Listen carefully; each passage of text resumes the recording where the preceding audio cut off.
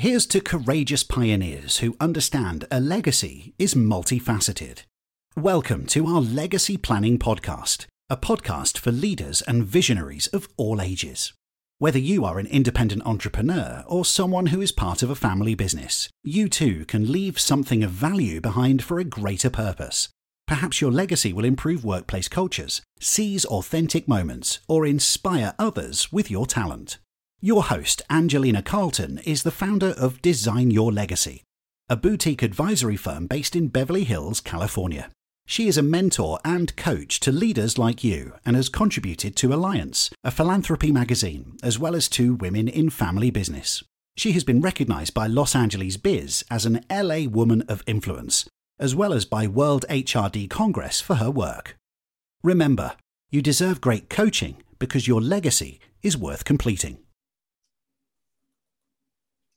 Good afternoon. My name is Angelina Carlton. I'm the founder of Design Your Legacy, a boutique coaching advisory firm based in Beverly Hills, California. I am pleased today to welcome Dov Baron to this Legacy Series conversation. So for some background, Dov Baron, twice named to the list of the world's top 30 global leadership gurus and Inc. magazine's top 100 leadership speakers. He's the founder and the host of the podcast Leadership and Loyalty, Apple Podcasts' #1 podcast for Fortune 500 execs. Inc. magazine also rated it #1 as the podcast to make you a better leader. Dov is an independent contributor to multiple media outlets, including CEO World, CNN, Elle Italia, Entrepreneurial Magazine, Medium, and Fox. For over 30 years, Dov has worked privately with committed elite-level leaders and their organizations who are having impactful influence on leadership, business, and politics. He is also the best-selling author of One Red Thread and Fiercely Loyal: How High-Performing Companies Develop and Retain Top Talent. As a speaker, Dov has presented to the United Nations, the World Management Forum in Iran, and the famed Servant Leadership Institute. Welcome, Dov. Thank you very much. I'm very happy to be here with you, Angelina, and I'm looking forward to this conversation, seeing how we can serve, how we can bring out more heart, more soul, more depth in our audience. That's wonderful. And I also would like to start out that one of the intentions, as I've mentioned to you, is to bring positive role models into this dialogue so that people can have living examples of those who are courageously going out there. They're defining, developing, and executing their legacy, and they're doing it in real time. It's just not going to be like something theoretical out there. Yeah, that's good. Okay. Is there anything that I may have missed from the background that you would like to add for the audience to know? Now, if you want to know about me, you can go to dovbaron.com, which is my website. You can see it there on the screen if you're watching this on a video. Dov, D-O-V, Baron, B-A-R-O-N.com. You can Google my name. I'll drive you insane, the amount of content that's out there. I've got a YouTube channel. You can find out about that. As you said, there's the 2 podcasts. And we also have an outlet on Medium. It's called Dragon's Den. It's where all my articles are. So you can find plenty of me. You don't need to say anything else. Okay, good. Annoying to me. Okay, so let's dive in deep. So how did Dov Baron become the Dragonist? Well, I use that term simply because my background is in original background is in Jungian psychology. And I love myth, and I love the understanding of myth and how we deeply connect to the stories in myth. And when you look at this, particularly with Game of Thrones and things like that, people became enamored with dragons and what they were really about. But when you really think about it, if you look at all those tales, you'll discover that dragons are these mythical creatures of enormous power and almost indestructible. They are born in fire, and they breathe fire. But here's what's fascinating about them. Like the mother of dragons. Go ahead. Yeah. So like with all those scales, they seem impenetrable. But at the front scale on a dragon in myth is translucent. You can see the heartbeat behind it. So dragon has enormous power and enormous vulnerability. It is that combination that gives it its power, the combination of power and vulnerability together. And in mythology, all dragons protect that which is precious. So in, like, for instance, The Hobbit, the dragon in The Hobbit is sitting on gold. That's a metaphor for the most valuable thing. So dragons protect what is valuable, and they have deep levels of power and vulnerability. So as leaders, we have to stand up and fight for what is really truly valuable, not money, but what is truly valuable. And we have to show it with enormous amounts of power to lead. And we also understand there's not a big flock of dragons. There's not like 900 of them. You know, that they're rare. There's a few of them that cluster together usually, but no more. And that they're willing to breathe fire onto the things that are wrong and bad, and they'll call those things out while having a completely open heart and being totally vulnerable. That's why I loved that metaphor. And that's why I used that to help me to convey the message across to leaders. That's wonderful, because there is that vulnerability there. There's that dichotomy, because they're not invincible, even though they're on a mission and they're gonna, they're maybe at the top of the food chain in that sense. And you're right, they're completely through mythology, from the Asian culture to from time as right. Yeah, they're across the world. They have different forms. So if you're in South America, you can see dragons. If you're in Asia, you'll see dragons. Those metaphorical creatures, those mythological creatures, are there to represent. Now, you know, we can argue about what the history of those images are, but the truth of the matter is they're always there, and so that's fascinating for me. It is, and it is a great metaphor for teaching. Absolutely. Yes. And that's what I love about it, right? It's, you know, in all of these terrifying dragon stories, you always discover that the dragon is actually very, very peaceful, very loving. It's always not what it is portrayed to be. Correct. Great. Dragons originally were viewed as good. Absolutely. Yes. Yeah, they were totally good. As I said, dragons protect what is valuable. Okay. What is most valuable, and that's what's really important. And we, as leaders, that is our job, is to protect what is valuable. And what oftentimes in modern leadership, we don't protect what's valuable as leaders. We protect what is most popular. Interesting that you'll come out and say that. Why not? Leaders across the board, there are many of them that need to be called out, because they're not stepping up into protect what is most valuable. They're protecting their egos. They're protecting their bank accounts. They're protecting those who line their pockets, rather than protecting what is most valuable. So if you're a leader, and if that is an elected position, you have a responsibility to protect that which is most valuable. And that is your constituents. That is the people who put you in place, and what it is they value. If you don't value what they value, that's great. Don't step up to be a leader. You go, you know, I don't believe in what these people are doing. I think they're all nuts. I don't want anything to do with it. Great. Walk away, lead some other people. Right. But if you're going to step up and lead these people, you have to protect what is valuable to them. And we'll talk about expired experience in a moment. But I just would like to applaud that you're coming out and saying that, because I think most people do not have the courage or the chutzpah to come out and actually name it, call it, and acknowledge it. You know, it's really important that you say that, Angelina. I want to point this out to everybody listening, because here's the deal.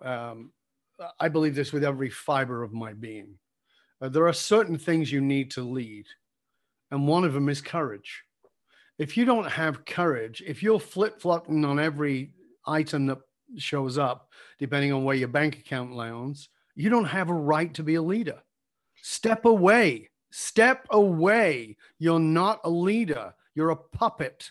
You're an ego, but you're not a leader. You have to have courage. And what does that mean? It means you have to stand up for what you truly value, and not something you adopted as a value system, but something you've actually self-examined to get to. So this is the next part of that. So it's not just courage, it's the courage to self-examine. Okay. Why do I believe this? Why does this matter to me? Is it because my dad said I should be a Republican because he was a Republican, or I should be a Democrat because my dad was a Democrat, or I should believe in the military because my father was military, or I should be this, or I should be that because my boss said it? No. Self-examine. Have the courage to look in the mirror and see the warts and all, and then step forward with that and say, listen, here's my battle. my internal battle. Yeah. And because I've been willing to face that and confront the dark shadow, the dark night of the soul, Right. that I can step up and fight for this with whoever and for whoever needs it. Yeah, I think a lot of times people are afraid to take the attacks that come with the good stuff of leadership. Yeah, because again, people want to be popular. Yeah. I mean, we've got populist leadership. Yes. And, you know, this will be a time, I believe it with all of my heart, it'll be a time in history that we'll look back and we'll feel great shame, because this is a populist leadership time. And that is, you know, if you look back in history to 1930s and 1940s, we have Adolf Hitler. Mm-hmm. We had prior to that, we had Stalin and Lenin, and you know we've had Pol Pot. We'll throw Pol Pot in there. And you move forward into Pol Pot, yeah, absolutely, and Idi Amin. I mean, these are people that many people won't know. You'll know because you traveled, but you know these were populists. And whenever that is, then people get behind that out of fear, not because it matters. So leadership is confronting an enemy, and that's what populist leaders do. Okay. But they pick an enemy that's popular rather than an enemy of a value system, which is what true leadership is. And I can't do that if I don't know who I am. Okay, I'm going to agree with you before I move on to the next question. I didn't know we were going to go here, but we'll go here. Absolutely. So I just want to say a couple of things. So the first is, it's very interesting you say that, because my father raised me with a statement, which was, success begins when you quit caring about what everybody else thinks. But that has not made me popular. It won't make you popular as a populist sort of thinking. But here's what's fascinating about it is, you know, one of the things, and this is the dichotomy of populist leadership versus real leadership, is populist leadership is based on understanding of creating. So the psychology of it, just so you understand, is to create an enemy. And you create an enemy with an iconic phrase. Let me give you an example. Lock her up, right? Sure. Here's the enemy. Here's the iconic phrase. It's repeated and repeated and repeated. So now we have an enemy, which now gathers people to us. That's a part of how to do it. But when you stand in your values, you're still doing the same thing. You're clearly marking the enemy. So it's exactly the same, right? But it's the other side of that position. It's a better direction of energy. Keep going. Yeah, but it's values based. It's not. So with the first one, it's going to change depending on what they want. Okay. Right. It's going to depend. Right. So example. Donald Trump said, you know, it's a flu-like thing and it'll go away in April, right? But privately, he understood it was a killer virus. We know that that's been exposed. Okay, this is not anti-Trump or pro-Trump. It's just to give an example. So people go, oh, okay, right. So then they say, you know, and he talks about how he, what was it? Operation Hyperspeed, I think he called it, to get the vaccine. And they got the vaccine very, very fast. Fantastic. They did a great job. They got it fast. But at the same time, they're sending a message that the virus is fake. Well, you can't have credit for creating the vaccine if there is no virus. So make up your mind. But the whole idea with cult thinking, and that's what this is, populist thinking falls into cult psychology, is you maneuver it because the one thing a cult leader, whether it's Pol Pot or whether it's Idi Amin or Adolf Hitler, is you never admit you're wrong, even when you change position. And that's why Trump said, I will never admit I'm wrong, because that's a cult mentality. But I also think a lot of people don't know their values, which, again, this is why I bring coaches and other advisors on here, because we're chiseling down, trying to get our clients to get to know their values, what it is that they truly, honestly care about compared to what their parents want, what their job wants, their bosses, their associates, their shareholders, et cetera. You're absolutely right. And the problem with it is, again, as a bit of a pushback on coaches who also get on my nerves too. So bring it on.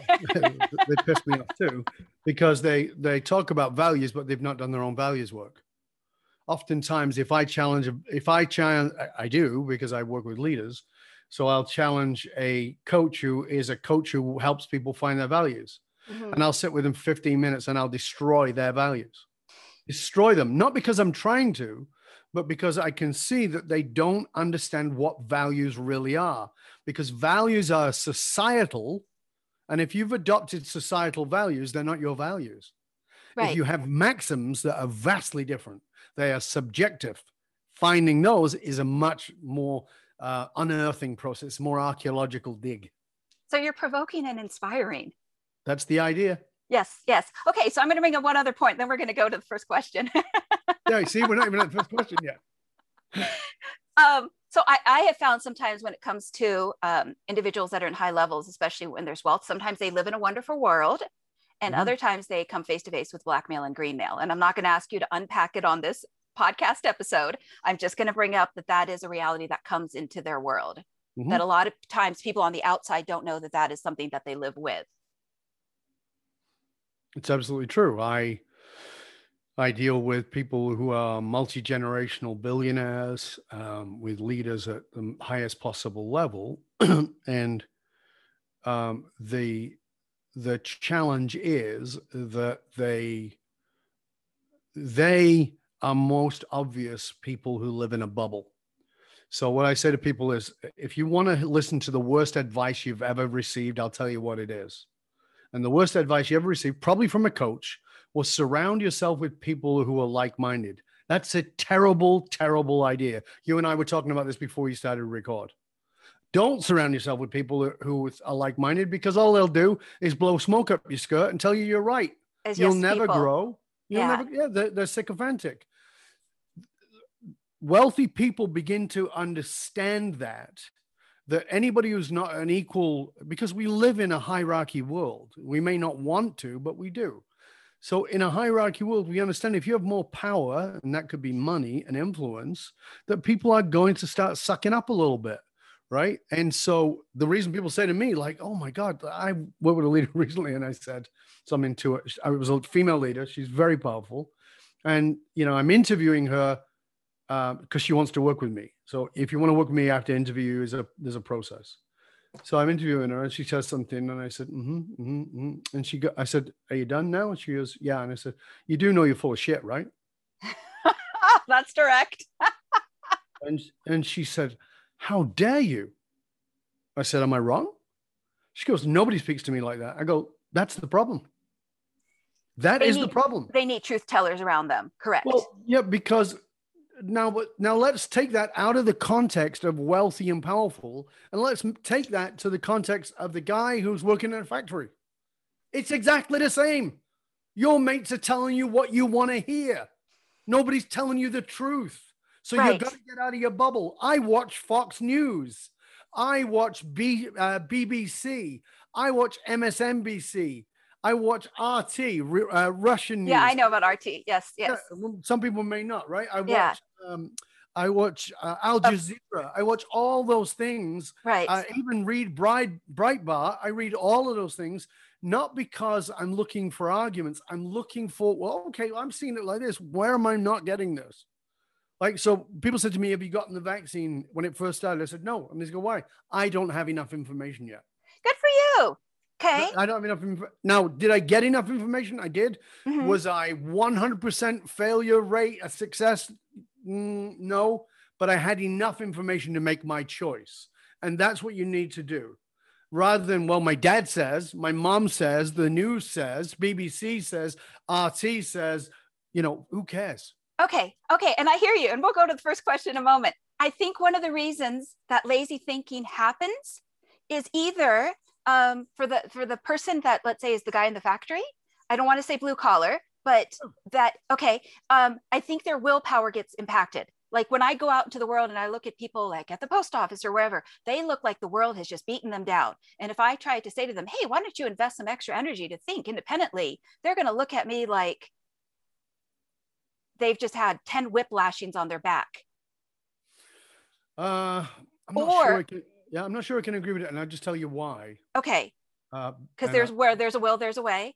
No, not even that. Because I think, this whole resilience stuff is also nonsense. And I know that from friends of mine who are Navy SEALs. And they say, I work with a lot of them who have had PTSD. And they say, we hate the word resilient because everybody's resilient until they're not. Right? And then they're breaking point. Right. So You know, the truth of the matter is, some people are just better at faking the smile. That's the truth. It's not that they've been beaten down. Everybody's beaten down. You know, I have a personal philosophy. This is mine, not Okay. telling anybody else to believe it. But when I walk out into the world, here's how I walk out into the world. I walk out into the world knowing this. Everybody, everybody is trying to feel better. I don't care if you got $1 billion. I don't care if you're unemployed. I don't care if you're down the road from me and you're in the back alley shooting up. Hmm. Everybody's trying to feel better. And if I can keep that in mind, I can have compassion for you. I can Okay. have empathy for you, and I can connect with you, and I can give you what you need, not what I think you should have. So I'm not going to tell you to think more, because maybe what you really want is a freaking sandwich. Maybe Okay. what you really want is just to feel like there's some hope in the world. Okay. Okay. All right. I know you I probably will. didn't expect this conversation. I love it. I love the Okay. honesty. I just think life is easier when there's money. I think that life is easy. There's no doubt about this. The research is very clear that life is easier when there's money to a point. That Okay. point is Okay. $72,000. That Okay. is not my opinion. That's what's researched. $72,000 lifestyle for middle America. So $72,000 is not the same in Manhattan as it is in Boise, Iowa. Yeah. right? Or in Yeah. LA or Okay. in Vancouver. Of course not. That's a very different thing, but it's a certain lifestyle. Past that, money doesn't matter that much. It doesn't matter that much at all. The pain is still the pain. And that's what we've got to address, is that people are walking around traumatized in a world that doesn't allow them to own it, in a world that's telling them to smile. When I first moved Yes. to North America, I was like, oh my God, everybody's so happy.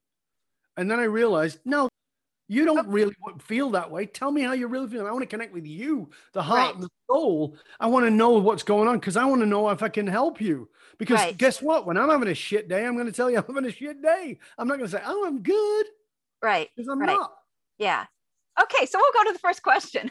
Okay, we got there finally.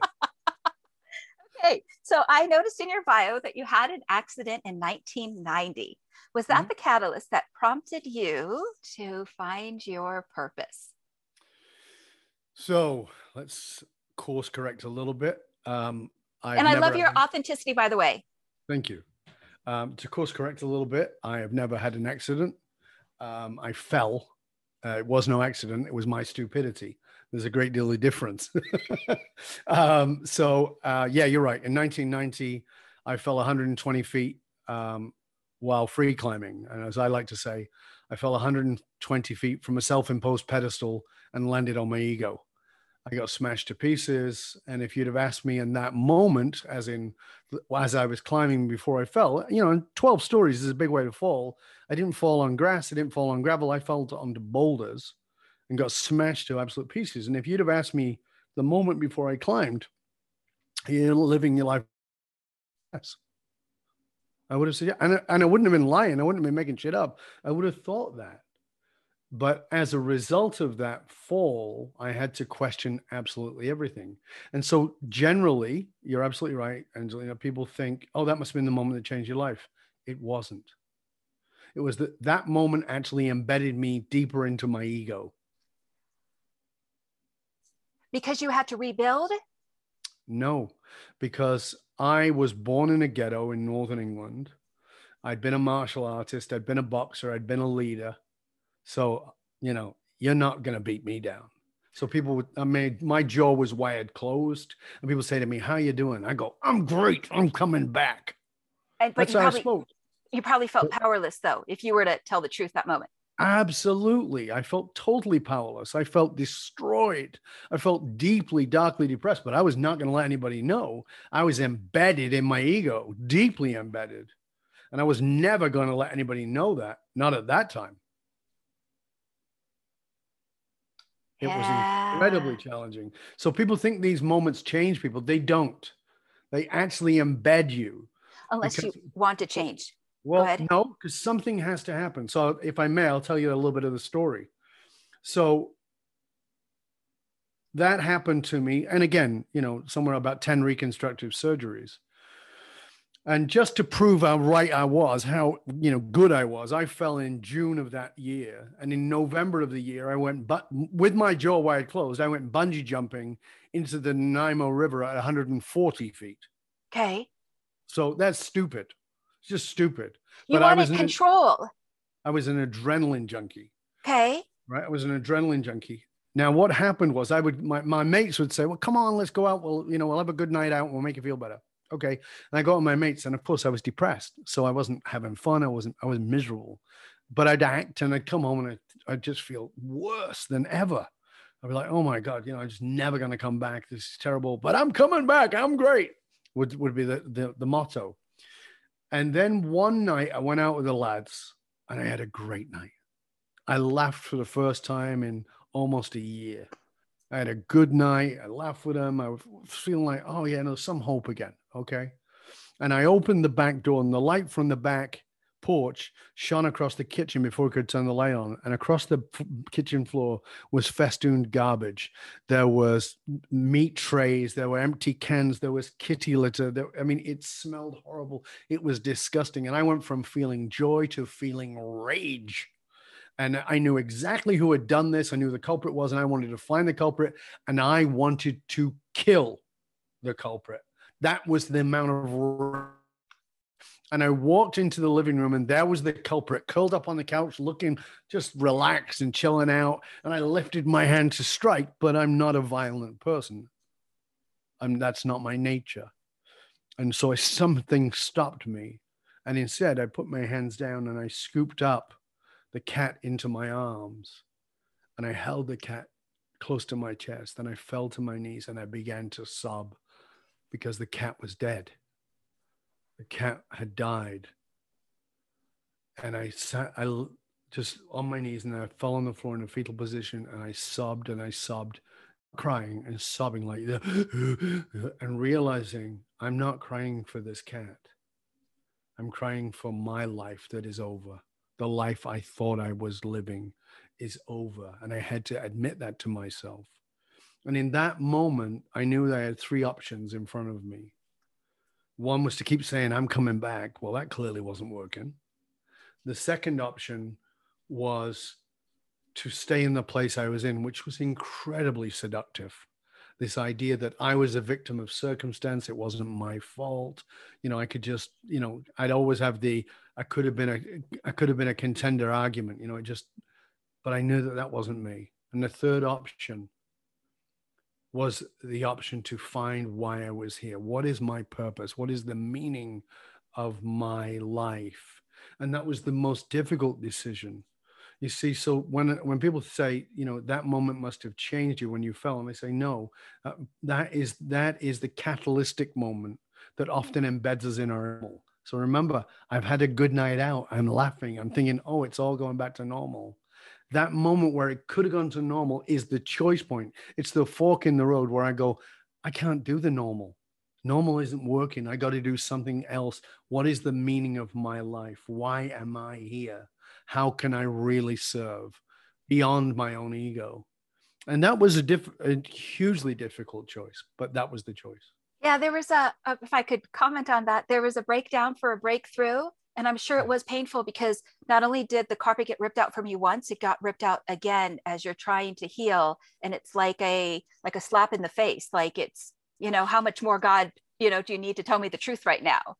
Yeah. I mean, you probably have this experience too. I've had this experience so many times I'm working with a leader who's had a heart attack, who's late 40s, early 50s, had a heart attack, and, they're in the hospital, and they have this moment of realization. Oh my God, I've missed out on my kids' birthdays. I missed out on anniversaries. I've been chasing the dollar and the power, and, I got to change, and I'm not going to do that. Okay. And then, you see them 3 months later, and what are you doing? I'm working 70 hours, but I'm working on this great project. I go, what about all this? I just realized that's my personality. No, it's not. Yeah. You're now operating out of a value system, not out of your maxims. The value system you're operating out of is a capitalistic one. I'm not saying it's wrong or right, but it's proving your value and your power in the world with money and power. And you have more than that to offer. But okay, if that's what you think you are, off you go. I'm not here to serve you until you get to that next place where you go, why is this not working? Those are my clients. Okay, so I'd like to bring something up regarding what you just said. So Please. money, there's Wall Street, but where is the Wall Street that measures relationships? It's not there. So I could talk to you about the return on investments and the key performance indicators and the metrics of the, every formula as a business broker or commercial real estate broker, but there is no Wall Street that's going to go public in stock for how well I love my spouse, how well I love my family. You're absolutely right. But you have to also realize, So I'm challenging you a little bit. Yeah. No, in a good way. No, you're absolutely right. But so here's the realization. When I was a boy, I fell in love with America. Okay. I was a boy born in England in poverty, absolutely in love with America, and started studying American politics when I was 10. So I just loved this idea of this, this everyman country where anybody could become the president idea, and this idea that, you had such a massively growing middle class, and it was wonderful. And it was exporting the American dream en masse, and still does, by the way. The challenge with it is that American dream has all but died. And it's all but died because now the wealth gap is so vast. The middle class is dying faster than people will ever admit. Particularly the middle class are the worst for being in denial of it. They won't admit it. And because as a result, because they'd have to look in the mirror. This is the moment, right? Right. And so they go, yeah, I realize it's kind of shit, but you know what? I'm going to just get some more money and then I'll be okay. No, you won't. No, you won't. The value system has to change. And the value system that's in place right now is exactly what you said, which is Wall Street. And I'm not talking about the place. I'm talking about the movie. The language that is now seen as a positive speech by Gordon Gekko, who is the lead character in Wall Street, that greed is good. No, it's not. And I'm not talking about socialism. I'm a capitalist. I'm talking about conscious, compassionate capitalism. That was the America I fell in love with. That has gone away, and that's very sad. So I love how you're challenging and asking your clients to step up, to grow, because I know one of the arguments that people can have, especially women, I love women, okay, well, I didn't get that promotion or the glass ceiling. Okay, fine, then start your own company. But to start someone's own company, it requires a different set of skills. Mm-hmm. Yeah, and so that's difficult. That can be difficult. Yeah, it can be difficult, but the other side of it is that means you're working on the assumption that you're alone.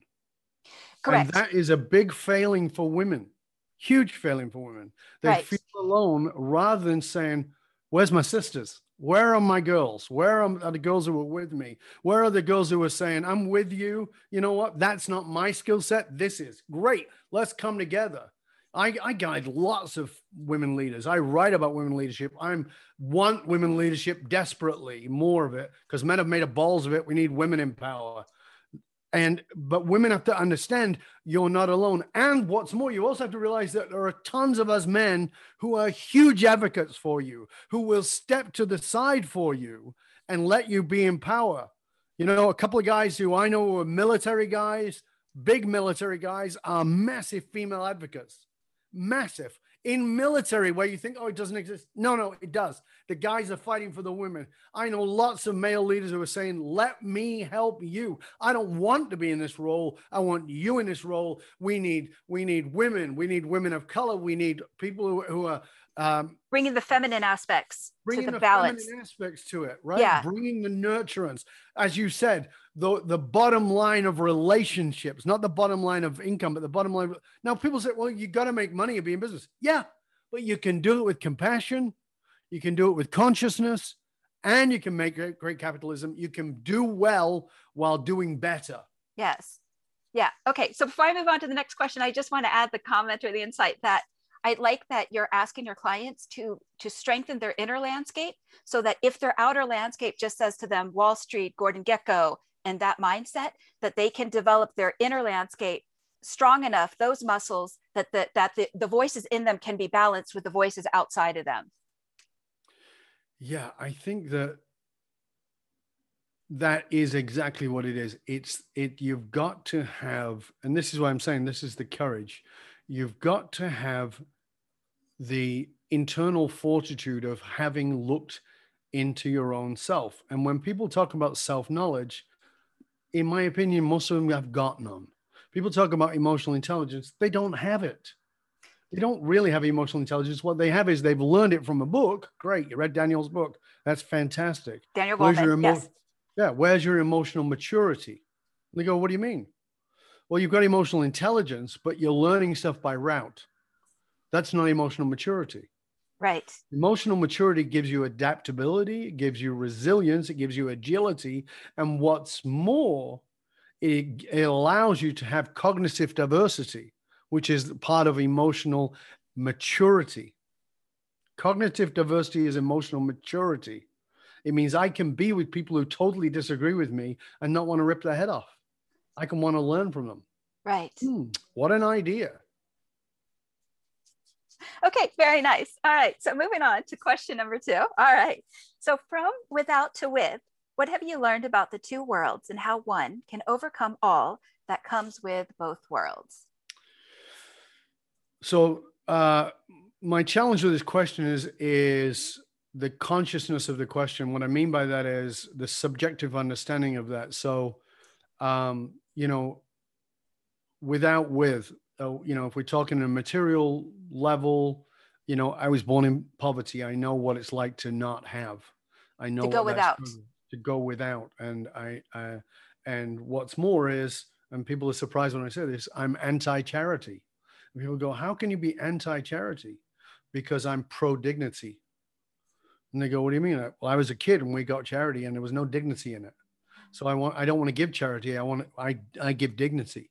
So for instance, when a homeless person asks me for money, I don't give it to everybody, but when they do, and I always give them eyeballs, because one of the main problems of being homeless is they're invisible. Yes. So I want to acknowledge their presence. Good for So you. I say hello to anybody I pass who is homeless. And then I've taught this, I make my clients do this as an exercise, and they go, okay, I want you to find a homeless person. And when they ask you for money, and only when you feel right, I want you to give them money. I don't want you to force yourself, but when you feel like this is the one I'm giving money to, I want you to give them money, but don't give them a quarter. And they go, what do I give them? I go, minimum $10, preferably $50 or $100. And they go, that's a lot of money. And I go, is it? Yeah. So I say, I want you to say something specific to them when you give them the money. And my client will often say, what, you want me to tell them like to get a decent bed or have a hot meal or whatever? It's like, absolutely, please don't do that. And they go, what do you mean? You are talking down to them. There's no dignity in that. So they go, well, what do you want me to say? I said, I'll tell you what I say. You can say whatever you want. And they go, what is it? I said, I give them the money. Now that homeless person is thinking, I'm going to say, get a hot meal or something like that. It's not what I'm going to say. So I say, I have one condition, and I can see their eyes roll. And I say, do whatever you want with this. It's not my money. It's yours. Right. That's dignity. So they said, well, what? And so a client will say, well, what if they go buy drugs? That's not my goddamn business. I don't run their life. I don't have that right. Who am I that I get to decide how they live? Absolutely not. If I'm giving them $50, $100, and they want to get a hamburger, they want to get a coffee, they want to get a night in a hostel, or they want to go shoot heroin, that's none of my business. You're giving that power to them. Yeah, do whatever you want. Compared to talking down to them. Yeah, not interested in that. And this is the fault in leadership. The fault in leadership is I'm above you talking down to you. Bullshit. I am no better than you. I may have more knowledge than you, more insight than you, more strategies than you in a particular area, but I guarantee you're smarter than I am in something. Tell me about that. Right. When I first moved to Vancouver, I spent every Friday night for 6 months in the back alleys of Hastings Street, in the worst place, the most concentrated area of homelessness and drug addiction in North America. I sat in those back alleys with the homeless, addicted people and said, tell me your story. Not because I want to be better than you, because I want to understand.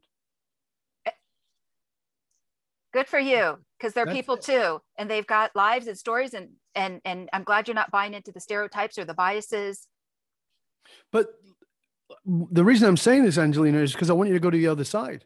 Okay. Because when we're at the extremely wealthy and extremely powerful, we assume a shitload about them too. And it's not true. Yes. Yes. You go, well, you've got all the power and you're the CEO, you're the president of, or you've got $1 billion and you've got a Rolls Royce. So what? Do you think they're happy? You think that the person shooting needles is an idiot? I've met them with PhDs. They're not idiots. Yeah. You think the person with $1 billion is blissfully happy because you've been sold this brainwashing that money is going to make you happy. That's not true. What I've got in front of me is a human being. And every human being is trying to feel better. Every human being is in some level of pain. Okay. So I think what overcomes those two worlds then is seeing the human in them. Absolutely. You're absolutely right. Yeah. Because it's interesting. Some affluent individuals can have incredible trust issues, be incredibly lonely. They're not growing outside of who they are professionally. And when you talk about the truth tellers that they could surround themselves with, they shy away. Mm-hmm. So if I were to bring up succession planning for a moment, I think statistically, I've heard maybe 50% at best, people will ask for the outside help to help facilitate the process. That's 50%. Mm-hmm.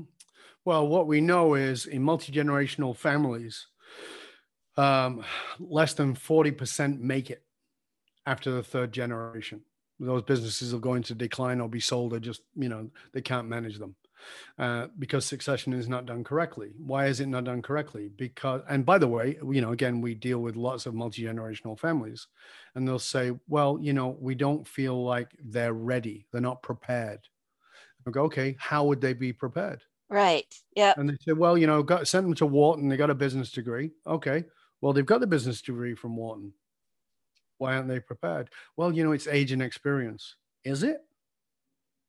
Is that what it is? Everyone has to cut their teeth somewhere. Keep going. Okay. Where are they going to get the experience? Right. Right. And I said, what if it's not that? What if it's emotional maturity? What if it's relational maturity?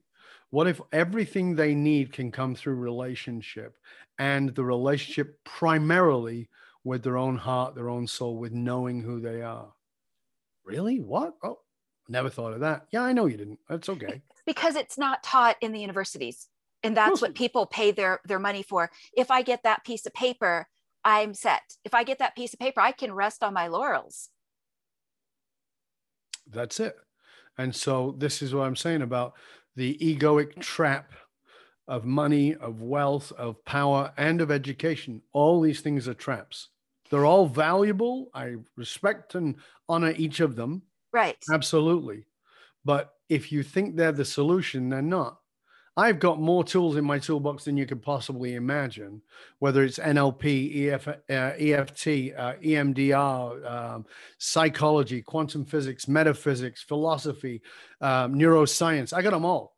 Is any of them the solution? Absolutely not. Not one of them. I might have thought it was when I was learning it, but it's not. They're all tools in the toolbox. Are they useful? Every one of them is useful in the right time at the right place. It's exactly the same. Yeah.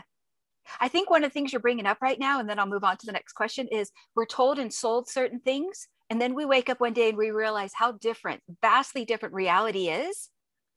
And then can that individual ask for help? Or can that individual look at other sources of knowledge and education and wisdom and sources of emotional maturity and all of those things that come with the rite of passage? Yeah, you're absolutely right. We've got to have the courage to ask. So great leaders surround themselves with people who will tell them the truth, like you were just saying. But aside from that, the great leader has the ability to say, I don't know. The three most dangerous words you'll ever use is, I know that, when you don't. Yeah. And people say to me, but I do know that, Dov. And I go, no, you don't. And they go, how can you possibly say that? And I'll say, because do you think there's more to know about it? And they go, yeah, then you don't know it. I don't know anything. Everything I know I'm learning more about. Yeah. Okay. Can I say one thing and then I'll move on to the third question? So I had a conversation with someone before our podcast today, And I said, it's interesting. I was listening to one of Dov's podcasts yesterday in preparation for today. And you were talking with a lady about weaknesses. And she gave her client 3 things before they go into a meeting. And I said, it's very interesting because when it comes to weaknesses, sometimes it's safe to be vulnerable. And other times in the landscape, if we know we have the profile of, let's say, a bunny rabbit, and we're surrounded by coyotes or wolves or jackals, that might not be the moment where we want to say, hi, here's my weakness. And so I think it's very interesting when leaders are asked to grow up, to evolve in that rite of passage, that they keep growing, keep learning in that growth mindset, knowing that as titans of industry, they may be surrounded by wolves because that skill set may have helped them get there, but in order to stay there, they may need to be personable regarding teams and so forth. Absolutely. So again, you must surround yourself with people who will call you out, but who have your back. Okay. Right. So, you're from a military background, military family. You know this probably from your father, that you have to absolutely trust everybody on your team in your unit, your most vulnerable moment. Right. In your most vulnerable moment. But they also have to be, you also have to set up a level of trust where they will tell you the truth if you're going off the edge. Which is, and I'm going to say this and then we'll move on to the next question, which is very interesting because in the military, because my husband's also prior military, he has pointed out to me that his experiences when he came up, he's retired now, that they had each other's backs. But in corporate America, sometimes the politics, that's not in the culture. No. So that's what I mean by when the wolves surround. But again, you said it earlier, Angelina. Okay. We have a responsibility. Correct.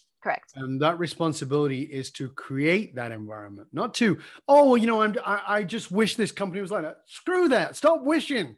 If wishes were horses, we'd all ride there. That's not how it works. So the truth of the matter is, it's not that way. What are you going to do about it? Stop bitching, moaning, complaining about what it isn't, and tell me what you're doing to make it is. Yeah.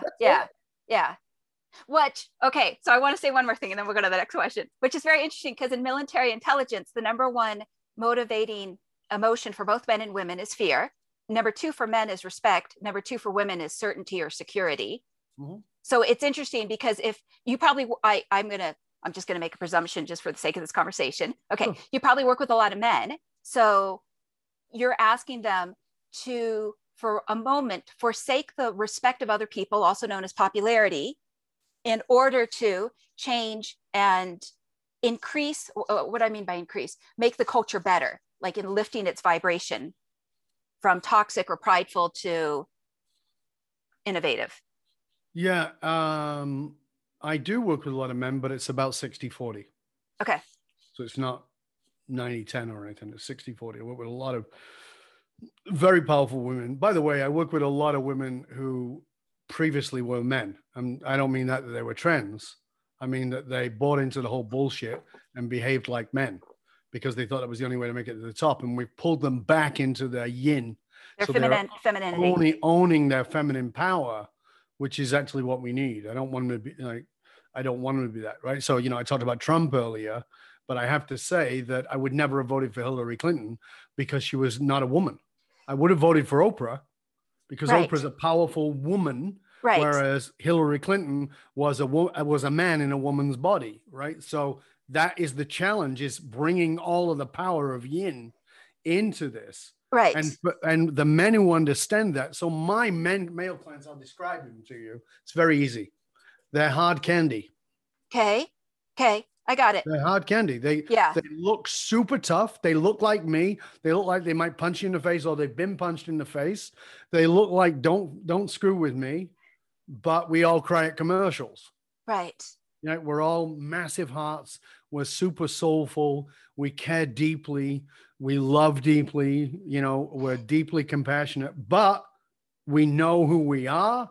We're solid in our maxims of who we are. We know what it is, what the hill is we're willing to die on. We'll fight for that. And some of these people are ex-CIA, ex-Marine, ex-Special Forces, but they're all like me. They're hard candy. They're They're willing to put that to the side because they understand that is what I built to survive the wolves, but I don't always have to pretend that I'm surrounded by wolves. And most of us, my guys, have grown up believing that we have to have that because there will always be wolves. And what we need to understand is, yeah, there'll always be wolves, but you don't always have to have them by you. Right. Yeah. Okay. Very good point. And I just want to say one more thing about the women.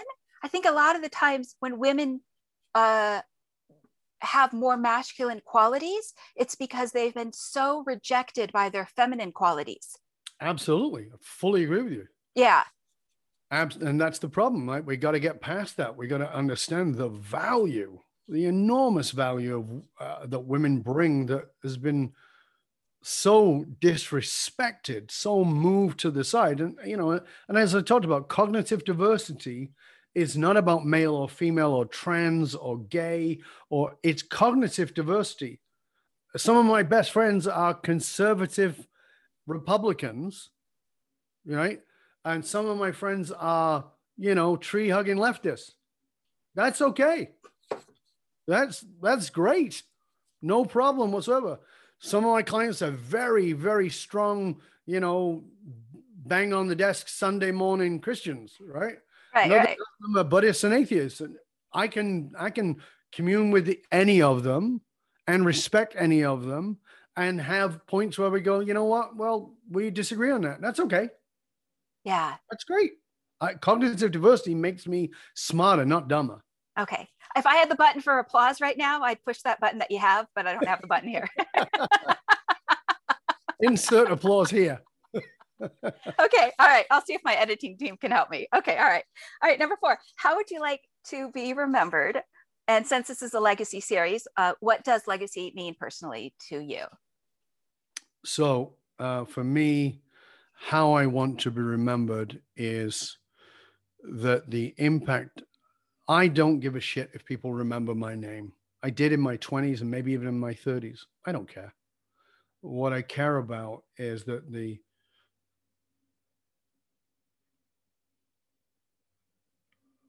my commitment is to impact the lives of people who will never know my name and whose name I will never know.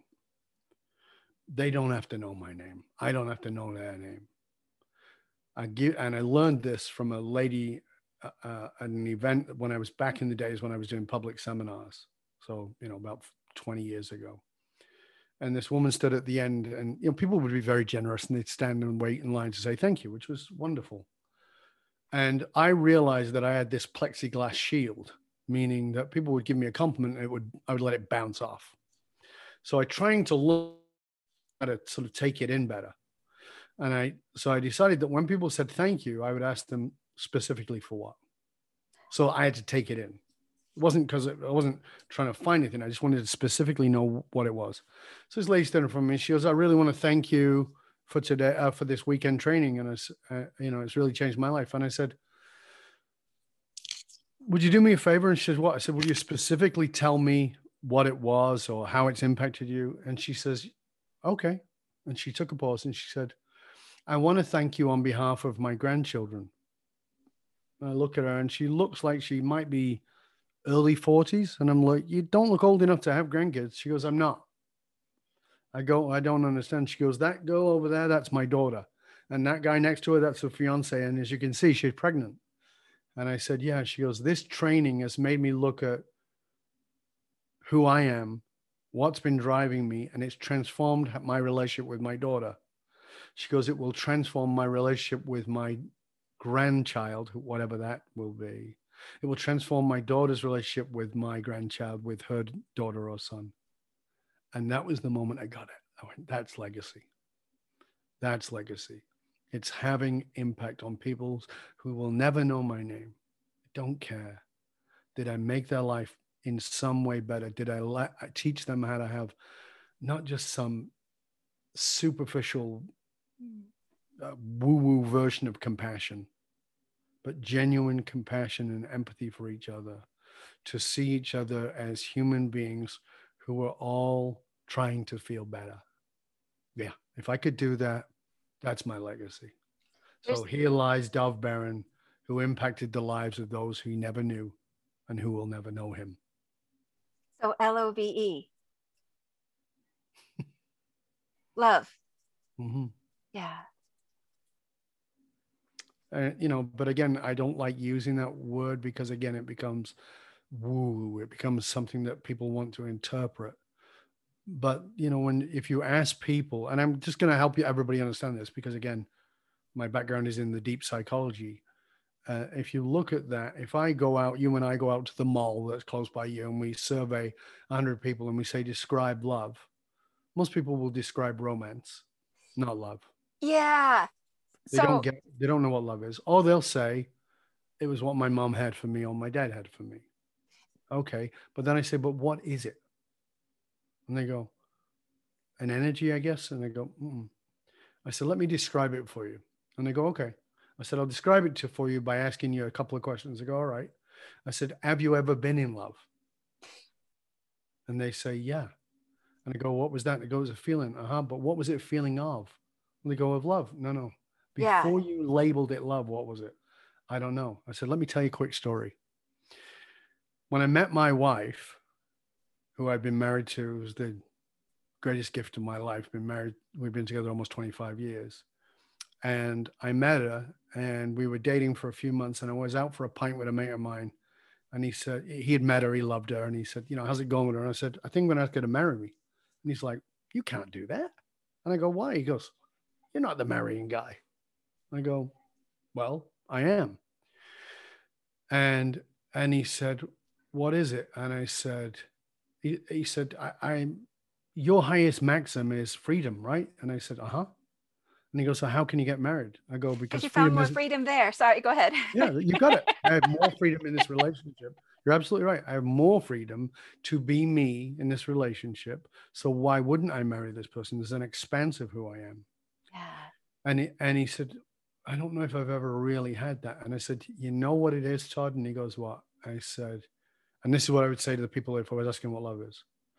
Love is when you feel gotten. Gotten. Gotten. When that person gets you, that's what you call love. So if you're willing to get another person, you show them love. If you're willing to get the person in the alleyway with the needle in their arm, they feel loved. If you're willing to get the struggle of what it's like to be so powerful and have billions of dollars and feel like you can't trust anybody because everybody's asking for something, then the person feels gotten. This is what we all crave. Yes. So if I circle back to what you shared before, I think the love you were talking about is kindness and respect. And if I were to go quantum for a moment, not that I've done time travel, but they say if you can go to true love, the highest frequency you can travel, and not that we're going to travel through time. I'm just saying, I think you're referring to like that type of unconditional kindness from one human being to another. Yeah, for me, it's not kindness because kindness is a construct. Like a Hallmark card, or? Well, it's a Hallmark card, but it's also, you got to be cruel to be kind. It's all okay. Okay, so okay. screw that. No. Okay. That's not what I'm talking about. I'm not talking about the construct. I'm talking about something that is the core senses of all my work, and that is curiosity. Which is kindness. Respect. It's curiosity. You can't have respect without curiosity. You can manufacture respect. You can pretend you're respectful. You can say the right things, but that's not the same as curiosity that imbues respect. If I can be curious about you, if I can find out what it is that drives you, if I can deeply be curious about you, I can have respect for you, even though you're a neo-Nazi, even though you're something that I might directly oppose. And fundamentally, yes. That doesn't matter. I can respect you because I can be curious about you. That's why one of my podcasts is called Curiosity Bites, because I wanted people to take a bite into curiosity. That's why I have people on that show who I don't necessarily agree with. That's what I want to be. I don't want to be surrounded by people who think like me. I want people who don't think like me so I can learn. Curiosity imbues respect. And therefore, out of imbuing the respect from the curiosity, then people feel gotten. When they feel gotten, they feel loved. Yes. Beautiful. Well said. Okay. All right. So number 3. You made it to number 3. I know. I know. What are your 3 to 5 top values, and how do you invest your time and energy now in aligning your heart, soul, and legacy with them? My number 1 value now is curiosity. To try to always approach everything from a place of curiosity. My next is meaning. So there is no meaning without curiosity. It's manufactured without curiosity. People do that all the time. Oh, this is the meaning of my life. Bullshit. You went to church and you think that's the meaning of your life? No, it's not. If it is, that's great. But if it's just because you went to church, no. Sorry. Go deeper. Yeah, you're saying, yeah. Absolutely. Excavate it more. Yeah. So curiosity, excuse me, curiosity and meaning give me everything else. So the curiosity and the meaning take me into love, into getting. And from that, I'm going to cough. While you're coughing, I'll just fill in the space for a moment. You know, there's that saying, I think it's by Maxwell, that says, people don't remember what you know, they remember how you made them feel. I think that by your simple act of saying, I am curious about you, they will remember that some other human being cared enough about their existence, their identity, even if you might not be in agreement or alignment with it. They will remember that love from a basic respect foundation platform. Yeah. And so having that curiosity allows me to be curious about my own meaning, but it allows me to be curious. It allows me to be curious about what anything means to you, why it matters to you. And from that, I can get to the work that I do, which is your source code. I can get to what it is that's driving you. So for me, it's curiosity, it's meaning, and that then leads me into courage. So, and that's part of my personal maxim system, is courage. Because if I'm curious, that's wonderful. If I find the meaning, that's wonderful. But if I don't have the balls to do something with it, then it becomes pretty impotent pretty fast. So I have to have the courage of my conviction. I have to be willing to say things that other people won't say, as you mentioned. I have to be willing to be confronted about these things. I have to be willing to say, this matters enough that I know the hill I'm willing to die on. So curiosity, meaning, and courage are the everything I need to move forward and be the kind of person I want to be. So it means I can have the courage to look at myself and be curious about, well, is that true, or is that a shitty belief? What is the meaning of that? And that circle just keeps rotating deeper and deeper. It becomes a circular drill. Yeah, I might also add that I think it's like an upward spiral also, because as you build momentum, you get to take people with you by the example that you're showing, because you're absolutely right. Because you're embodying it. So if you tell the clients, you know, the truth of what they need to hear, this is you're living it in real life right now. Yeah, I mean, I think that's part of the attraction that my clients have to me. And I'll be clear, I'm not for everybody. Like I said to you before, I interview my clients. That's an application process. Like, who do you know? I'm, and I go, well, if you don't think you need to apply, I'm definitely not the person for you, right? So we have to go through that process because, you know, out of those 3 things comes depth of integrity. So what does that mean? It means I will fire you. I fire you and I keep your money. You don't get your money back. If you're not doing the work that you've committed to do, I'm going to fire you. I'm going to keep your money because I know you've got value in money. So I'm going to keep it. Right. So you do the bleeding work. That's what it is. Like, so that level of integrity that comes out of that, because everybody's talking about integrity. They don't even know what it means. So I'm willing to be called out on it. I'm willing to be called out on my stuff. And so, yeah, you know, one of my statements of always is, a fish cannot describe water. You're swimming around in your own shit, mate. I can see it. That's my job. But guess what? I have blind spots too. So I have people who guide me. And every brilliant, genius person that I know has other people who surround them. I always use the analogy of Tiger Woods, greatest golfer of his time. How many coaches did he have at the time for his golf? 5. How did a guy who was the best golfer in the world have 5 coaches who weren't as good as him? because they weren't as good as him collectively at what he did, but independently they were brilliant. Now the next question is, how many coaches did he have for relationship? Zero. Yeah. And what did he do with that? He blew it up in a big way. It cost him literally billions of dollars and a heck of a lot of heartache for himself, his ex-wife, and the kids. You know what? There's a pretty good example of what happens when you surround yourself with people who can help you, 5 of them, and you don't surround yourself with anybody who can help you, none of them. Oh, lesson learned. No, not necessarily, but it could be. Yeah, I think he needed, and I actually have an associate that wrote an article exactly about what you're speaking to. Yeah. Although I wonder if Tiger would have heard the truth at that point in his life. Oh, I don't think he would have.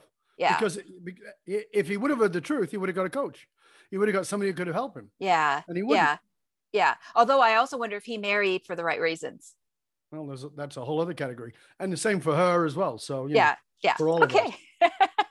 Number 4, how would you like to be remembered, or what? Sorry.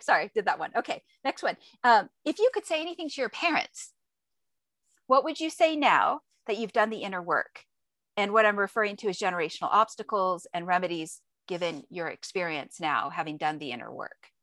Well, this is an interesting question to ask me, because when I read that you were going to ask me that question, I thought it's kind of interesting, because I've said the things I wanted to say. Which was interesting. And I was actually worried about asking you because I thought maybe it's prying. No, yeah. Again, I told you that beginning. There's everything you can ask me anything. So I've asked those questions because both my parents have passed. Okay. My father died 5 years ago. My father was a narcissist, an incredibly destructive, abusive individual. I had many conversations with him, told him what I needed to tell him.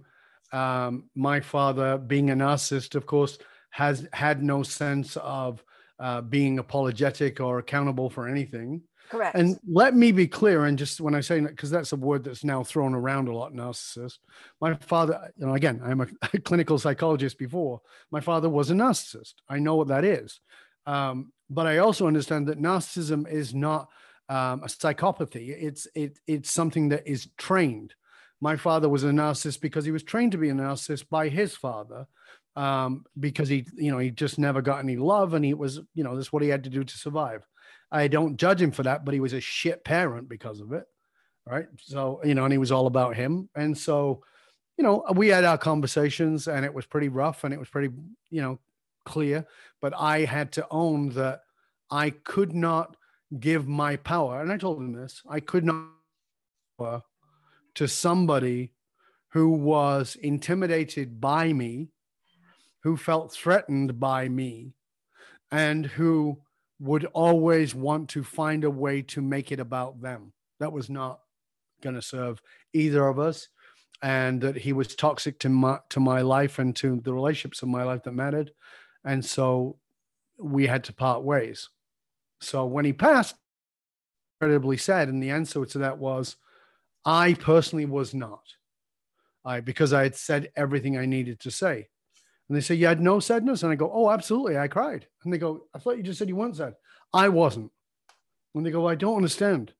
There's a little boy in me. Yes. That my father said goodbye to when I was 7, as he walked out and made me the man of the house, which is a ridiculous thing to do to a child. And my little boy had a fantasy that his dad would one day come back, put him on his shoulders, and tell him how proud he was of him. That little boy's dream died the day my dad died. Correct. So that little boy was sad. So everything was said to my father. My mother passed this year, February 2021. She was diagnosed with cancer. She was given 3 or 4 months to live. She lived about 15 months. I did manage to go back to see my mom before she passed. In England? In the UK, yes. Okay. I was there 2 weeks before they shut everything down. So I got to spend some time with her, and it was wonderful. And we had some really powerful conversations. And I asked her the very same things I had asked her 20 years before that she had refused to answer. And the things that had really become a massive barrier in our relationship. In fact, I stopped talking to her for about 4 years because she was so toxic. And And I Wait, did toxic start because of the narcissistic marriage, or toxic because she was abandoned? toxic because she was toxic on her own. And of course, so she chose a narcissistic partner because she was brought up by a narcissist who was likely a sociopath as well. My Children of grandfather, narcissists. Okay. yeah, my Yeah. grandfather was a horrendous human being. And so when my father came along and doing the narcissistic thing, which is dropping the love bombs, making my mom feel super special, Right. of course, she was completely seduced by that. But you know, He would love all the broken places in her. Go ahead. yeah, exactly, Yeah. right.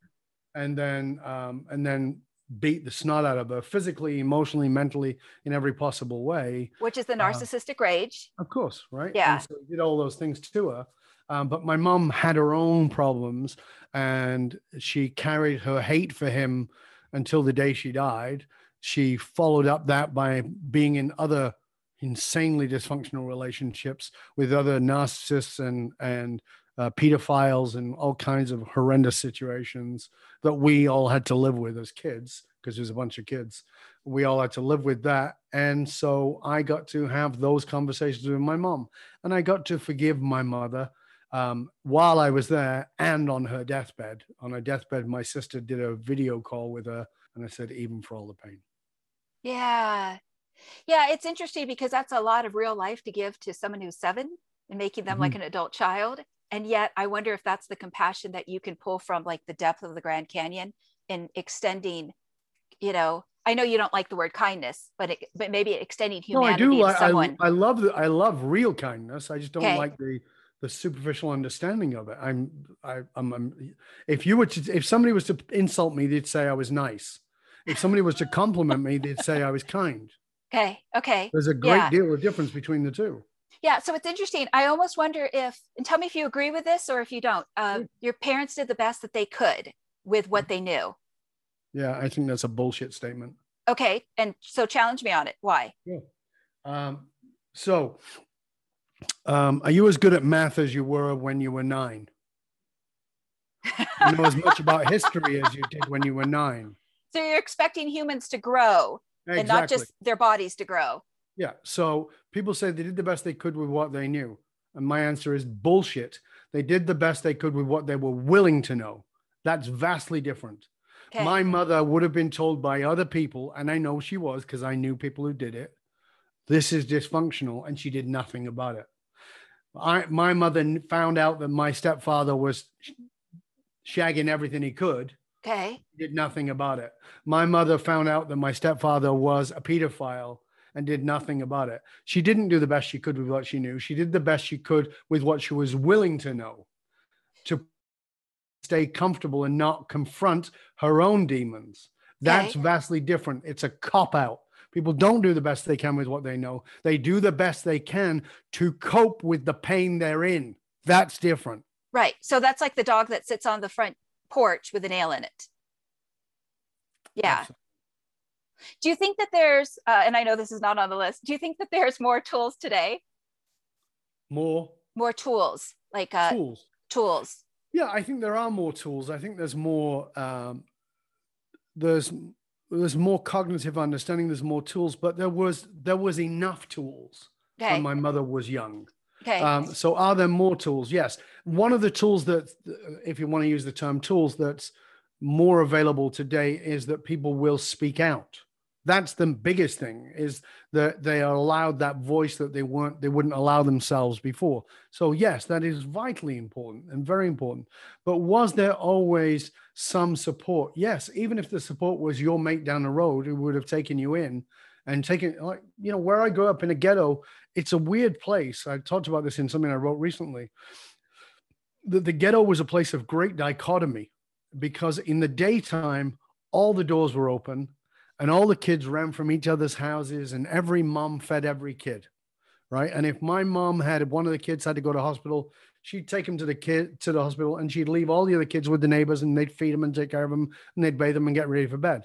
But once it got dark, those doors were not closed, they were locked.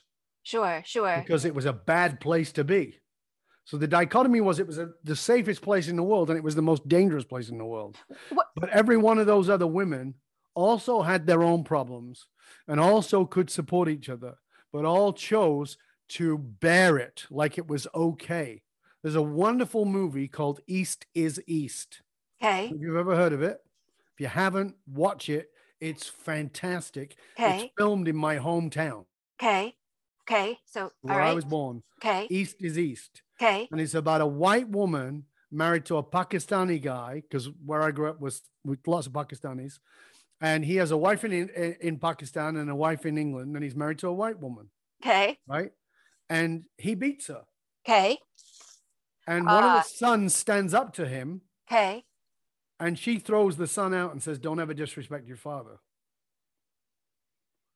The son who stands up for the mother says, don't ever disrespect your father, and throws the son out. Yeah. That's the problem. The problem is not what happens. The problem is in what we support that's happening. In Germany, in the 1930s, there were a lot of good Germans who shut up and protected the national interest.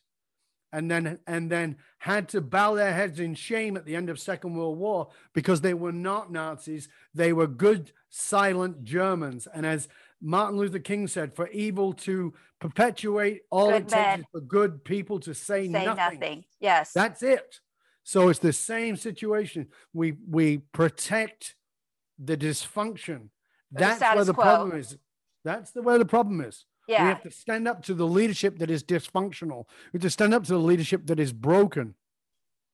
I hear you. I hear you. And so if I were to tie it back to legacy for a moment, and tell me if you agree with this or not, the number one thing I see that stops people from pursuing their legacy is lack of self-worth. I'm not worth it to get that guy to stop beating me or whatever. I'm not worth it to speak out. I'm not worth it to pursue my vision or dreams or passion or values, fill in the blank. So they stay there. You're absolutely right, but I don't think that they frame it that way. I don't think that people understand that language, right? So they don't say, I'm not worth it. They go, who am I? Correct. They say, who am I? So that what they're doing is perpetuating their own powerlessness. Correct. So they don't say, I'm not worth it. They say, who am I? So what it means is, so if you say, I'm not worth it, by that, there is a perception of a greater worth. If there is, who am I? It's just, I'm nothing. That's it. There's no perception of a greater worth. There's no perception of I could grow into something. Yeah. It's like, who am I? That's the distinction. And this may sound like language manipulation, but it's not. It's a psychological connection that is deeply important, because there are people out there who are very powerful who have terrible self-worth. Terrible self-worth. Correct. Some run countries. Correct. Horrible self-worth. Right. They have massive egos, massive self-esteem, but self-worth and self-esteem are vastly different. Which makes them good at their work sometimes because they're not working on the other areas. Keep going. Of course. Yeah. Yeah. Right. So because they're compensating, which is what we do a lot of the time. We overcompensate. Some of the most powerful people in the world are the most emotionally damaged people in the world. Absolutely. Absolutely. It's interesting because if one of your parents grew up in the shadow of another, sometimes they can't, this is just an idea. Okay. I don't want to step on any toes. Okay. So, and I'm not saying this necessarily about your parents. It could be for anyone. Okay. Let me reframe it that way. It's interesting how courageous it is for people to become the man or the woman that they need to be. And sometimes they may never show up for that in their lifetime. Yeah. I mean, I think you're absolutely right. If you will go with unconsciously choose to live in the shadow of somebody, what you're really saying is, this is permission for me to not grow up. A lot of people don't grow up, or I could borrow, and I'll say this, and then I'll move on to the next question. Tony Robbins once said so I'm going to phrase it how he said it, and then I'll make it gender neutral. He had said, for the man to appear, the boy needs to heal. But I could also say, for the adult to appear, the child needs to heal, to Absolutely. include women in that. And I think when you spoke about the inner child, I think sometimes people can grow bigger physically in size, but that inner child is traumatized and trapped in that moment of time, and decades could go by. Yeah. And, so some of the people I work with are psychiatrists and psychologists who are my clients, who are actually working with others and they've not done that work themselves. Which Right? I love the fact that you're delivering the truth. Oh yeah. I mean, it's just like, I don't care that you've got a PhD. I don't care that you are on paper more qualified than me. Yeah. I also work with billionaires. I've never had $1 billion, but I Yeah. know that I can guide them really well.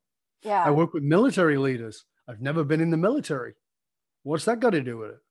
What I have is the ability to see what you cannot see, what you need to see in order to become who you need to be, in order to fulfill your legacy in life. If you're not doing that, what are you doing? You're killing time. And that's okay. Yeah. If that's what you want. I'm not here to judge it. No problem. That's what you want. But if you're telling me I want something more, then shut up and listen. Good on you. All right. Okay. So next question. Can you give your perspective regarding expired experience with Fortune 500 execs and leaders who are out of touch with reality, that live in that bubble? And you may have already touched upon it before, but I just want to circle back. I'm not sure I'm asking. I'm not sure I'm going to answer what we haven't already talked about. So I'm going to put it on you and to say, be specific about what it is you want to know in that context. So it's interesting. So if let's say I bring up the luxury industry for a moment. Yeah. They want the best talent in order to connect with customers and maintaining and building those relationships in the changing landscape. And yet, if somebody wants to rest on their laurels of tradition, let's say, and not get out there and walk when they talk about the metaphor of the CEO needs to walk the floor. So if they want really good talent, that talent can't say, for instance, this is what worked at Harvard Business School. What they need to do is to meet that customer right where they're at and understanding what their needs are. Mm-hmm. So my guidance around it is always the same, and that is the emotional maturity. Well, the emotional maturity, but at a corporate level, at a cultural level, because we do that work, at a cultural level is, I'll say, what is your culture? And they'll hand me a document. And I go, what's this? And they go, that's our culture. I go, no, it's not. It's a document. No. It outlines our culture. And I go, no, it doesn't. And they go, yeah, we have cultural training. That's what it is. I go, it's not your culture. I promise you. And they go, what do you mean? I say, your subculture is your culture and your culture is your subculture. And they go, what do you mean? You think this is your culture, but the subculture is the real culture. Example, it's not particularly relevant these days, but it's easy to understand. If your culture says everybody has to be at work at 8 o'clock, and you have several managers who don't mind that you come in at 10 after 8, then your culture is not, we have to come in at 8. That's your subculture. Okay. The culture is flexi time. Okay. And I'm not saying it's not right or wrong. It's just understanding what's the real culture. And you, as that boss, are never going to know. So you have to learn how to be an undercover boss. You have to learn how to interview your frontline people. I go, because I asked the question, like, what's your culture? Like I just said. And then I say, I say, well, I'm going to find out what your culture is. And they go, okay. And I'll come back in as a customer to the front line. And I'll be curious I'll be curious. Yeah. And guess what I find out? I can find out the culture of this organization in 7 or 8 minutes that I can't find out in 5 hours. So if you really want to know how to serve at a higher level, you want to know whether you are stuck in history, get out of the office and don't just walk around. Because again, please understand this. You have this silly idea. It's a silly idea, which is open door policy. It's a lovely concept, but it's a silly idea. Why? Well, first of all, if you have an open door policy, you got to open the door. That's number one. But okay, let's pretend you've taken the door off. Do you leave the office? No. Oh, well, it doesn't work. Oh, okay. Well, I get out and I walk around. Great. How many other people come in your office? No one. Why? Because there's a barrier there. It's called a barrier of power. What is the barrier of power? I'll tell you what it is just so you can understand it. It's the thing I don't have. because you're going to pay me in advance and I'm going to fire you if you're not doing the work, and I'm going to keep your money. And they go, well, what is it? I go, who's the number one person who answers to you? They'll tell me. I say, great. What's their job? Their number one job. They tell me. I go, no, it's not. They go, how can you say that? You don't work here. I know it's not. And they go, well, what is their number one job? To keep you happy. That's their number one job, because that's their paycheck, to keep you happy. So what are they going to come in and say? Listen, you kind of suck as a boss. Right. No. You don't have the skills. Right. You don't have the skill. Of course they're not. Yeah. So you're never going to get the truth. It's just not going to happen. Okay. That's the problem. Okay. Is that there's a power differential, and that power differential, it will always distort the truth. Yeah. Some people don't want the truth. Well, they say they do. I know. I'd like to believe them. And that's why they have to hire people like me, because I will get to a truth they cannot get to. Not because they're bad people, not because they're doing it wrong, but because there's a power differential that's just not going to happen. Yeah. And I would just like to acknowledge something for a moment before I move on to one of the last questions here. And that is that I think that you deliver your communications with a spirit of love. So it's not like you're doing it to cut them down. And so, yeah. No, so I'm working on the assumption that if you've shown up in front of me, it's very simple. You want to serve at a higher level. And so before I'll deliver anything of the things I've just said, do you want to serve at a higher level? Yes. Then that's why I'm telling you to shut up and listen. Not because I need to be right. Prove me wrong. I'm happy to do that. I've thrown my hands up many times. Oh, I didn't understand that part. Now I get it. But do you want to serve at a higher level? Yes. So I'm going to throw you off the rocks a couple of times, not to break you to pieces, but to break you open. Khalil Gibran said, to truly understand, we must break open the shell of our understanding. To truly get knowledge, to truly get wisdom, we must break open the shell of our understanding. That's the problem. It's the shell of understanding. So when we talk about, doing the best you can with what you know, that's the shell of your understanding. Yeah. Do what I wouldn't do. I do it with myself on a regular basis. I have others who do it with me. I get confronted. Okay. Yeah. Wow. And this is the question I ask, what is the precious lie you tell? That's the question I ask myself on a regular basis.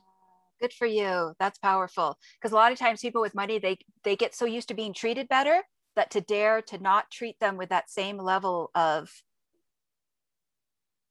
you know what I'm talking about, right? Wherever they walk. Okay. Yeah. All right. Well, so what separates, and you may have answered this already, but I'm just going to run through it again. Okay. What separates an actualized leader from a good leader? Have you already touched upon it? Yeah. I mean, I have touched upon it, but I think there's nothing wrong with re-saying it. An actualized leader is one who is deeply curious, who understands that growth is not an end point. And the actualized leader understands that we're not looking to an outcome, we're looking to a growth. So we're always growing, and growth is not upward, it's up and down and sideways. It has depth, it has breadth as well as height. And most growth is about up, not depth. And if you keep building that building higher and higher without a deeper foundation, it will come crashing down. So an actualized leader is one who's building deeply into the foundations of who they are, what is their meaning, going deep into their curiosity, and having the courage to tear down their own structures. So my wife goes, oh my God, again? And I'll tear down the structure of my own stuff. Again, tear it down. We're working on this foundation. This is where all the stuff is like, you know what? It gets faulty here. Why? Something's off. Let's tear out the foundation. Yeah. That's what we got to do. So that's an actualized leader, is understanding there is no there. There is no there. The only question is this me serving at the level I want to serve, at the depth I want to serve, or not? If it's not, let's tear it down. Let's find a better way. Don't wait for it to be broken to fix it. Break it yourself. Break it yourself so you can make it better, deeper, more loving, more delicious, more compassionate, more caring, with a depth of kindness that is beyond anything anybody's ever known, so people know you get them. My clients will say to me all the time, you're the most compassionate person I've ever met, but I didn't think that you were going to be that because you're tough. And I go, but that's the thing. It's a hard candy, man. It's soft in the middle. I have so much love and so much caring for you that I won't let you bullshit yourself. I don't come Yeah. book machine. Yeah. I just want to add that I think that they will fall more in love with their life when they go on that Yeah, growth journey. Yes. absolutely. And it has so little to do with money because you can't buy that happiness when you fall in love with your life or your legacy. And Yeah. what's interesting about it, Angelina, I'm not here to make you more successful. And they go, oh, really? And invariably, I guarantee you'll be more successful. Yeah. I'm not doing the things to make you more successful, but I know you will become more successful. I've got one client, he's 5,000%, not 500, not 5, not 50, 5,000% more successful than he ever was. What have we done anything in his business? We have, but only in the last 5 years. The first 10 years, I've worked with him 15 years. The first 10 years, we never touched his business. We just got him deeper and deeper and deeper into himself. So that everything he's doing was at such levels of high integrity that his business just exploded. Yeah. And who He had he to is shows up. restructure his entire business because it had to be based on this depth. Yes. That's very Beautiful. nice. Yeah. Yeah. I was just going to add that more of who he is shows up. And that's what the world You needs. got it. Yeah. Where the ordinary gets to become the extraordinary because the ordinary is magnificent if we could just embrace it. Yes. Okay. Thank you, Dov, very much for showing up today, playing all out, being so honest. Thank you for embodying courage, meaning, and curiosity or deep curiosity for actualized leadership. And I think you are a wonderful, positive role model. And I hope that the people that can tune in and listen to this or watch this video, no matter where they're at, Gen Z, wherever they are at in their world, their age, whatever it is, can say, here's a guy that has gone forward and has transformed from being, let's say, a victim to a guide. Now I would consider you a hero because you're showing up, you're playing full out. And I think you're embracing your power to circle back to the dragon metaphor from the very beginning. And we can all step into our power. And I just want to say, in alignment with what you just said there, we live in the world where we think that the power lies with us white guys with the white hair. That's not who has the power. That's a lie. Don't believe that. I'm a white guy with white hair. That's a lie. Power lies with 3 groups. I'll tell you who they are. Women, because women whisper into the ears of their infants. Whisper powerful, loving things. Whisper deep curiosity into the ears of your children. Don't tell them who they are. Whisper curious questions about who they want to be. Women have so much power, far more power. When women whisper that men are powerful, more valuable than women, then that's the legacy of those women. Don't do that. Women have enormous power. The next group that have power are the youth, because you have the force. You will rebel against the just for the sake of it. And that's okay. You need to rattle the cages. That's all right. But you will question the authority. We need you, Gen Z. We need you. I believe in you. I'm a granddad and I got way more faith in my grandchildren than I ever had in myself. And I've done some things, but nothing compared to what my grandchildren can do. I need you to be rebelling against the rules. And the third group are the ones who are the leaders of tomorrow. And who are they? They are the artists. They are the most creative people on the planet. They are the artists who work with canvas and paint and stone and steel. And they are also the artists who work as comedians and actors and dancers, because artists challenge. Artists speak the truth where others have deep trepidation. The most courageous people on the planet are not the generals who go to war. It is the artists and the poets and the writers and the speakers and the dancers. And they are powerful and they are strong because they own the power of their youth, because their mothers found some way to whisper in their ears and tell them. So when they're sending you off to MIT or they're sending you off to Harvard Business School, take your artist with you, take your rebel with you. And when you do, make sure that you share this podcast with your friends. Because listen, There's no room for hoarding anymore. There's no room for that. Not of anything, not of knowledge, not of wisdom, not of wealth. There's no room for that. You need to share this out with other people. If you found this valuable, if it irritated the shit out of you, fantastic. Share it out with others, because if it irritated you, that means it's rattled your cage. And that's okay. I'm not here to have you love me or like me. I'm here to rattle your cage because you can make a difference. So share this podcast out with all of your friends. Go to Apple or wherever it is you listen to it through, because I want you to know that Angelina put this together. I have 2 podcasts. It takes a lot of work, a lot of time, a lot of energy to put these together. And we don't even know whether you like them unless you go onto the platforms, you rate, review, subscribe, and share it with your friends. That is your responsibility. If I can help you, you can reach out to me. I know I'm insane. My email is dov, D-O-V, at dovbaron.com, D-O-V at D-O-V-B-A-R-O-N.com. People think I'm nuts because I give out my personal email. If you want to write to me and tell me what you got out of this and what you're going to do with it, do that. But also write to Angelina. Ask her. Tell her what you got out of it. Let her know that she's putting in the time and the effort, and it matters, because it does. She is gifting this to you. People pay me a lot of money for an hour of my time, a lot of money, more than some of you make in a week. So you know what? Be generous with that. Share it with others. Make sure that you let her know and you let others know. Okay? I want to thank you for your time, your energy, your effort, your commitment to staying with us through this. I want to thank you, Angelina, for inviting me to be part of this. I'm honored, deeply honored, and I wish you all deep love. And what I mean by that, in very simple terms, is stay curious, my friends. Stay curious so that you can find the meaning of your life and live with courage.